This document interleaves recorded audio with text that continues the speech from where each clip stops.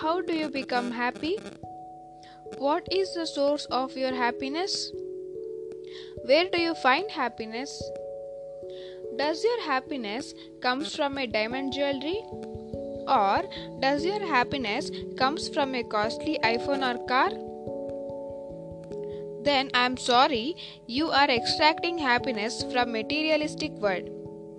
Then where do you think you get real happiness? Happiness lies in sharing. Stick to people with positive energy and who smiles. Spend with people you love and cuddle pets. Hold on to your values and value them. Love yourself and others. Accept good things. When they happen, let them happen. Imagine achieving something every day. Do things what you love. Listen to your heart.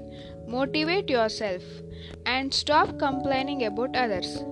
You will find answers for them sooner. Be dynamic and open to change.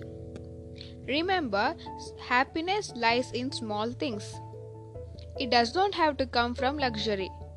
You are in charge of your own happiness. And I forgot something. For me, my source of happiness is a good cup of coffee and some quality time with pets.